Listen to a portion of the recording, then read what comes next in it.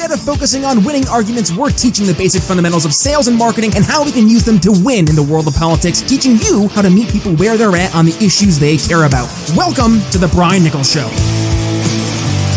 Well, happy Tuesday there, folks. Brian Nichols here on The Brian Nichols Show, and thank you for joining us on, of course, another fun-filled episode. I am, as always, your humble host, and today it's you and me, one-on-one. I'm answering some of your questions, but before we get there, let's go ahead and give a shout-out to another one of our awesome sponsors, and that is today the Expat Money Show. Head over to briannicholsshow.com/expat, where you can join our friend Mikkel Thorpe, who will help you protect the money you worked so hard to earn from ambulance-chasing lawyers, nefarious creditors, and greedy, unjust governments, and he will help people just like you invest internationally, secure second passports and residencies, eliminate your tax bill, and take advantage of offshore structures so you can travel the world freely and never have to worry about money again. Yes, make sure you can eliminate your tax bill, especially with all 87,000 IRS agents coming your way. But our good friend, Mikkel Thorpe, can teach you all of this and more over at the Expat Money Podcast. But also, you can head over to briannicholsshow.com/expat and grab your free tickets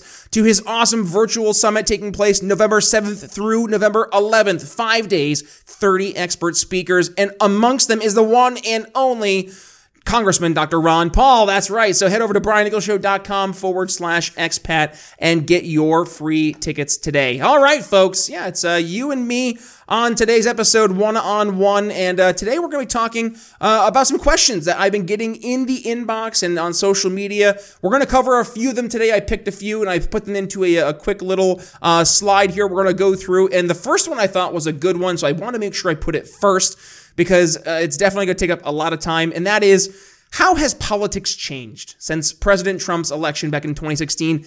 Is this a good thing or a bad thing for libertarianism across the board, and why? So let's kind of start off. How has politics changed since President Trump's election back in 2016? We've seen, and this kind of goes back to the approach that Glenn Beck really brought up in 2015, is that Trump became prominent in Republican circles because he was the personification of everything terrible, more or less, that the left would cast aspersions on Republicans, conservatives, anyone right of center, more or less. And it got to the point Republicans were not so much worried about presenting someone who looked like they played the part. And that's what they did really with folks like Mitt Romney, John McCain, and someone even say George Bush, for instance. But Trump was the antithesis to that. Trump was going to stand up and to, I think it was the term, the Bubba effect, that Glenn Beck termed, where he was going to be this big sloppy guy with the mustard stain on his shirt, and he was going to say what he thought, and if that meant going after people because they were the ones going after him, or even insinuating they might go after him, well, he was going to at least swing the first punch. And this kind of goes back to this belief. And it's a great, I understand it because it's something that you've been wanting, and it's great to feel this energy of Republicans, conservatives, and I dare even say libertarians fighting back. And that was the culmination of the Trump presidency in 2016. So how did politics change? We really had this split away from the traditional. There was two sides, the left, the right, Republican, Democrat, but they weren't that different. They more or less agreed on some fundamental basic truths and some principles, it seemed, right? And again, this is all the narrative that we saw going into the 2016 election, but more or less, they were the ones in control and power, and the country kind of went along to get along. 2016, all that changed. It was either you were with Trump, against Trump. Trump was the end of the republic. He was a threat to democracy. Trump was going to save us. There seemed to be battle lines drawn everywhere. But it also exposed people for who they really were, which I thought was fascinating, because you had some folks who were diehard, air quote, progressives, but they turned out to just be shills for the establishment because Trump took such a hard anti-establishment approach. On the other side, you saw some folks who just decided to tie their name to Trump because it was politically advantageous at the time. But fast forward to 2020, and were they as steadfast as they had seemed back in 2016? Not necessarily. So Trump and the election of Trump and his presidency, it shined a light on not only those who were disingenuous in the world of politics, but also what it did was it made people have to if not necessarily get involved, at least be aware, right? At least know that things were going on. You couldn't just sit back and chill for a little bit and let things just happen around you. It's kind of the old John Mulaney skit. The idea is the horse in the hospital skit, for those of you who haven't seen it yet, or who have seen it rather, where he talks about, him not really caring and other folks not really caring about who the president was before the horse in the hospital, Trump, because they thought that, they didn't really need to, because they thought the guy that was in the office was okay or decent. And that was the problem. And that right there, it encapsulates exactly what was wrong with our American political system and the electorate that made up it, is that a lot of folks just tacitly would go out and vote for whatever team they thought best represented their ideas without actually doing the research, without actually trying to get involved. They didn't care. They did not want to spend the time, energy, and effort learning this stuff on their own. So is this a good thing or a bad thing for libertarianism? I actually think it's a good thing, believe it or not, because it's forced people to start to at least get more aware and understand why they believe certain things that they believe. Now, are there still those out there who just go by the seat of their pants and float through life without really thinking or caring about anything in particular? Absolutely. And will there always be those people? For sure. But for the people who are paying attention, who are asking questions, I think this is a great thing for libertarianism, especially post-Trump, because now we're able to present our libertarian solutions alternative to Trump, especially when people had been so comfortable with just going along to getting along. Now they're seeing, okay, maybe this thing that we've called government is actually broken, and we need to look at a different solution. Maybe that different solution involves some libertarian solutions, right? And with that, let's start to present those solutions. I think more people will be absolutely empathetic to those solutions versus were they back before 2016. Do I think more people will start to identify as libertarian in the future? This one's tough because I go back to the Ferris Bueller idea of I don't think isms are necessarily a good thing. Isms, in my opinion, are not good. Reason being is because once you become part of the ism, it's a lot easier to be attacked and taken over by the idea of groupthink, right? And that's why I do not like the idea of collectivism, because collectivism is nothing more than weaponized groupthink. That's what democracy at the end of the day is, as well as weaponized groupthink. If you get a mass of people all moving in one direction simply because that mass of people is now moving in a direction, and once an object is in motion, it stays in motion, that doesn't necessarily mean it's a good thing, because if you're going towards a cliff, you want that object in motion to stop.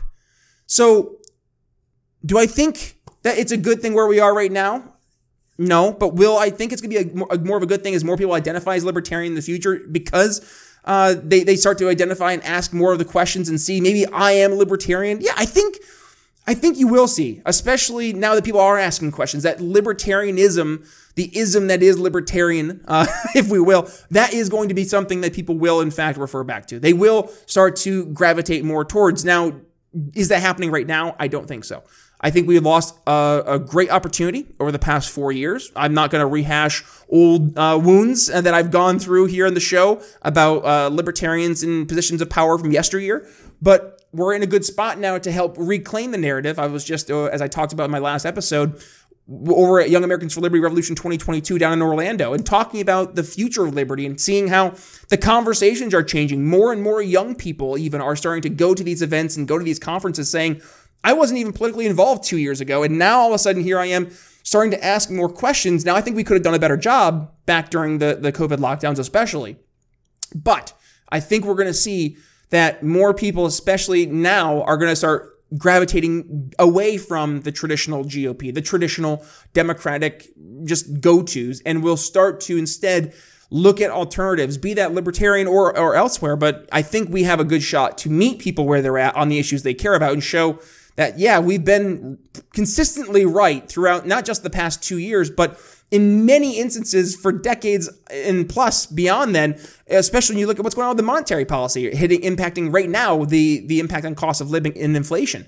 We've been right on the impact of and the importance of focusing on the dollar and the impact of our monetary system as it pertains to the just skyrocketing costs that we're seeing, but also the impact on the role the Fed plays. So yeah, I think, if we continue to show and build the case that we have not just been consistently correct, but that our solutions would have solved these problems where we listen to And now we start to help build trust with folks. Yeah, I think more folks will, in fact, start to identify as libertarian.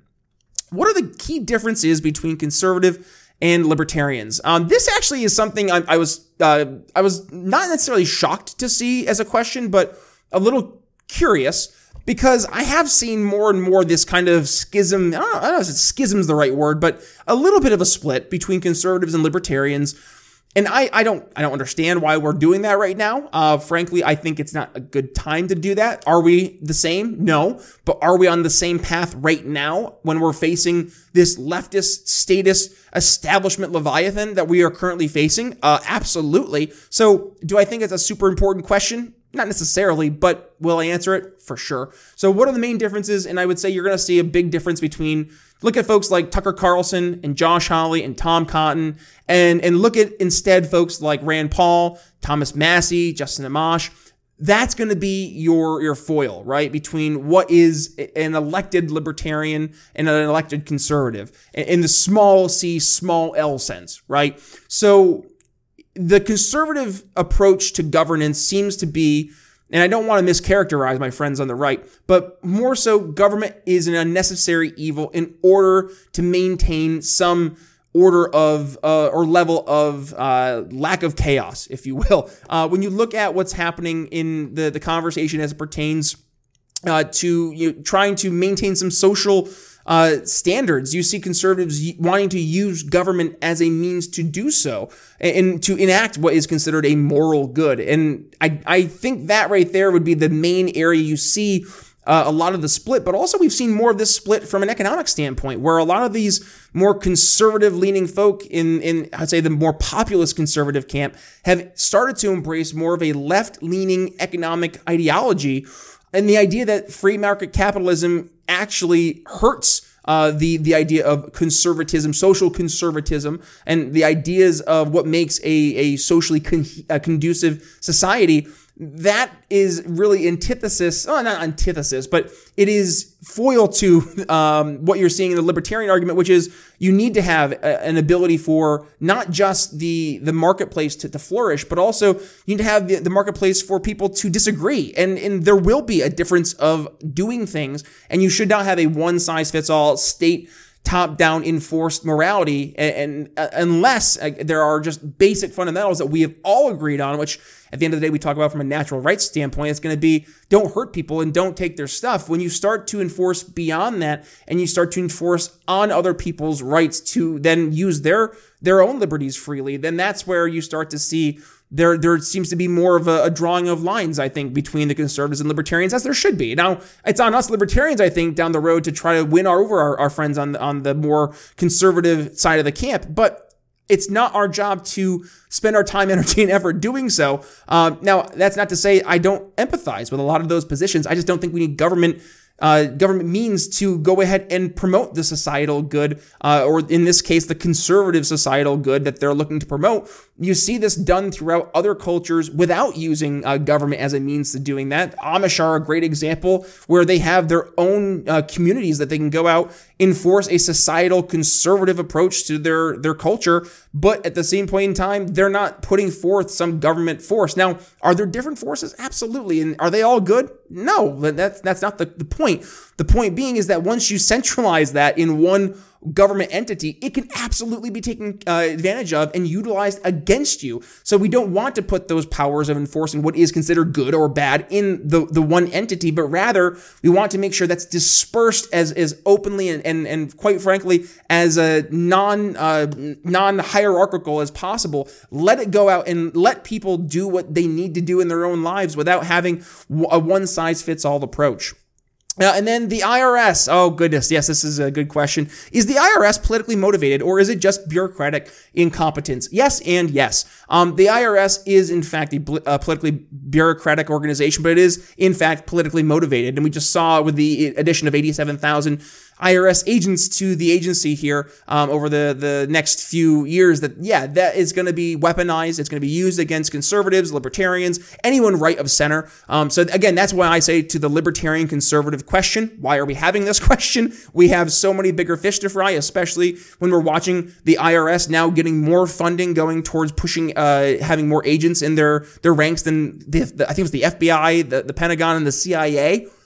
So strap in there, folks. Because it's definitely going after the sub 1,000 billionaires in America and not against the entire middle class. That's all 87,000 of those IRS agents. It is politically motivated. But back to the other part of the question, there is absolutely bureaucratic incompetence, which leads to, what are we doing? Why are we giving even more power to the IRS, giving more money to the IRS, giving more people to the IRS? That only enhances the political bureaucratic incompetence and the political motivations to then weaponize this department. So what we should be doing, this is the exact opposite of what we should be doing. The main goal should be to scale back the IRS, to make it as small as possible, and to frankly eliminate the income tax. We need to abolish the income tax, get it out of the Constitution, and frankly get rid of the IRS. The IRS it's a theft organization at the end of the day, and frankly, we are at a point as a society where we have so gotten past, and this is another question I did not put in here, but with technology, we are getting past the means of government dictating what we can and cannot do. There's gonna come a point where technology is advancing so quickly that government adaptation and response to technology advancing cannot and will not keep up. Government, we know, is inefficient, is bureaucratic, and with that, it has inherent flaws in its ability to adapt, to react, and to adjust course based on what's changing around it. That's why we talk about our solutions being overtly better than our government solutions that we currently see in place now, because our solutions, when they're presented through a free market approach, can react, can adapt based on what's happening in the marketplace, whether it's changes in the marketplace, whether it's changes in what people are demanding, whether it's changes on the supply side or the supply chain, whatever it may be.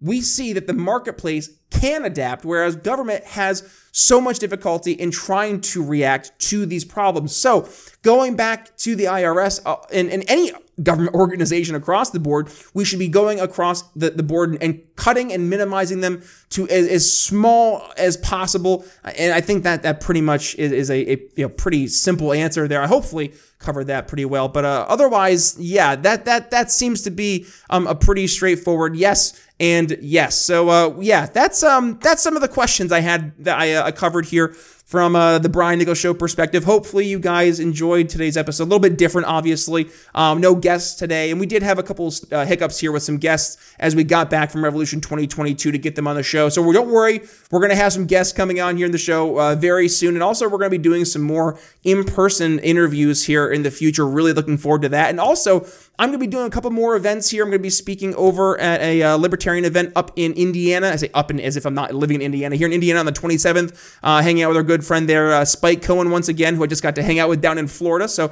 looking forward to seeing Spike here in the Hoosier State. And other than that, folks, I had a great time yesterday where I went through and I outlined Young Americans for Liberty 2022. Sorry there, I had to take a breath because my mouth was so dry. But no, Revolution 2022. If you did not get the chance yet to check that episode out, please go ahead and do so. But also, if you have not yet had the chance to go and support our friends over at Young Americans for Liberty, please do. They are doing amazing things. I cannot thank them and their team enough for what they did for a great event over this past weekend. And I'll make sure I include that recap video here for you YouTube subscribers. So all you've got to do is click right there. I'll see you over there. And then to your audio listener, please go to your BrianNicholsShow.com, link there, and your podcast catcher will bring you right to the landing page for today's episode, where you can find today's episode. You can find yesterday's episode, which will also include the link to the YouTube channel there as well, but also the entire transcript for the episodes. And oh, by the way, all 550 55 plus episodes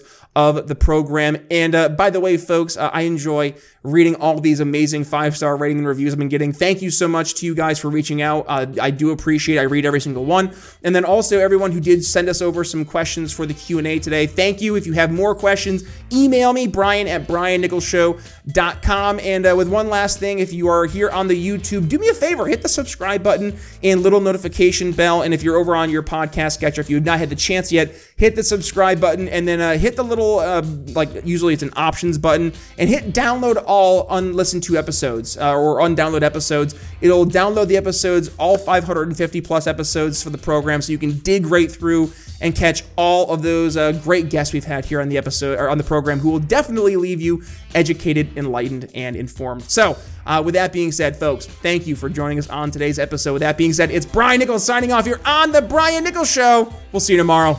Thanks for listening to The Brian Nichols Show. Find more episodes at briannicholsshow.com. Enjoying the audio version of the show? Then you'll love our YouTube channel. Be sure to head over there and subscribe. And if you're new to The Brian Nichols Show, be sure to head to your favorite podcast catcher and click download all unplayed episodes so you don't miss one of our nearly 500 episodes that will be sure to leave you educated, enlightened, and informed. If you got value from today's episode, can you do me a favor and head to briannicholsshow.com/support and leave us a $5 donation? And by the way, have you given the show a 5-star review yet? If not, head to Apple Podcasts and tell folks why you listen to the program, and don't forget to tell your friends to subscribe too. Follow me on social media at @BNicholsLiberty. And again, if you'd be so kind, please consider making a donation to The Brian Nichols Show at briannicholsshow.com/support. The Brian Nichols Show is supported by viewers like you. Thank you to our patrons, Daryl Schmitz, Michael Lima, Mitchell Mankiewicz, Cody Johns, Craig DaCosta, and the We Are Libertarians Network.